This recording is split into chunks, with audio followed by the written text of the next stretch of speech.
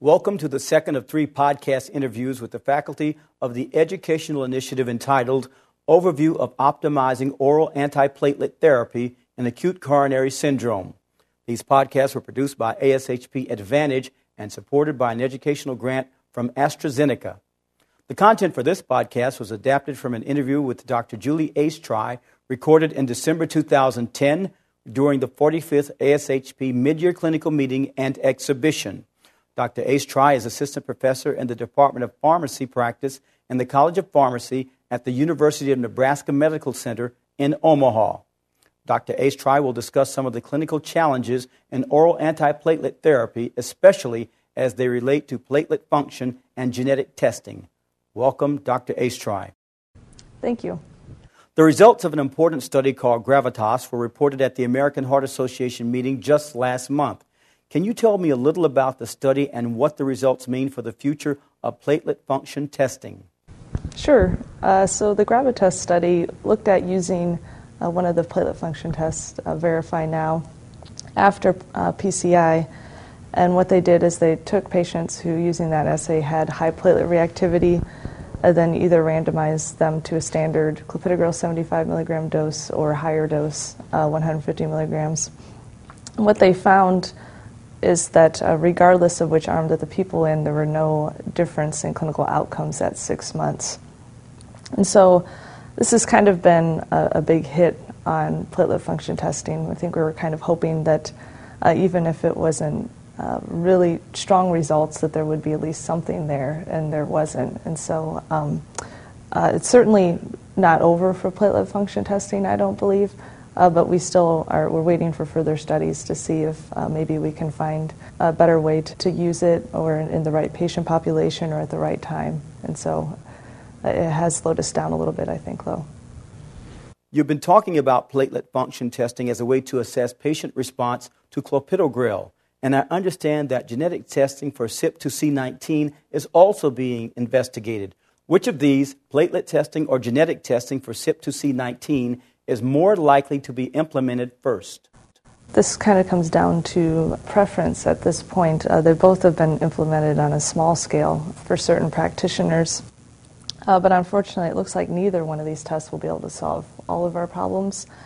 And so that kind of puts us at a quandary if none, one, or both of these tests may be necessary long-term to best prescribe clopidogrel therapy.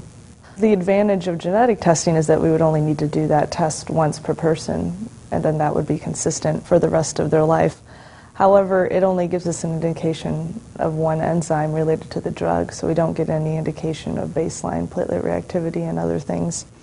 And so perhaps, in that case, platelet function testing may have the advantage, but certainly isn't nearly as consistent compared to the genetic testing. And so they both have their limitations. Neither one appears to be a magic bullet. And after Gravitas, that I think has kind of put a little bit of damper on the platelet testing, but I think we're just going to have to wait and see to see what could maybe pull out of this, and it may be none or both type strategy as well. To follow up on this, if someone close to you, like your mother or father, had acute coronary syndrome and were prescribed clopidogrel, what kind of testing or monitoring would you like to see done? It's a tough question. I think I'm torn. In some ways, I would like to know as much information as possible, and so I could feel confident with what was given to them. On the other hand, though, if you don't know what you're going to do with the information, if you're not sure that an alternative strategy is better, then that's tough too, because it could either give you a false sense of security. Maybe they don't have one of the loss of function alleles for CYP2C19, or they have lower platelet reactivity and may still be at risk potentially, or in the other case, maybe they do have one of these things, and then you get concerned of, maybe I should be giving them something else. And in that case, it becomes difficult too, because all of the newer agents do have a higher risk of bleeding. And so I think it would kind of put me into a quandary there. However, if I thought they were higher risk and needed some sort of alternative treatment regardless, then I think I would push to have that decision done regardless of what the tests were. And so in some cases, it may not be as relevant to even consider testing. I think I would like to have the information but understand that we need to be cautious with what kind of value that it provides at this point. Is there any specific kind of assay for platelet testing that you would recommend?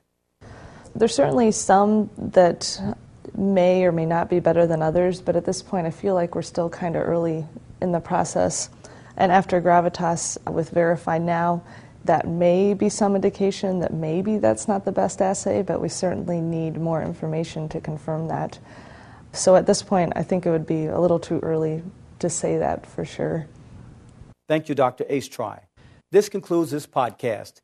If you'd like to hear more from Dr. Oestreich about optimizing oral antiplatelet therapy in acute coronary syndrome, a web-based continuing pharmacy education activity based on the Midyear Symposium will be available in March 2011. To access this activity and other educational opportunities on this topic, visit the web portal at www.ashpadvantage.com/optimize.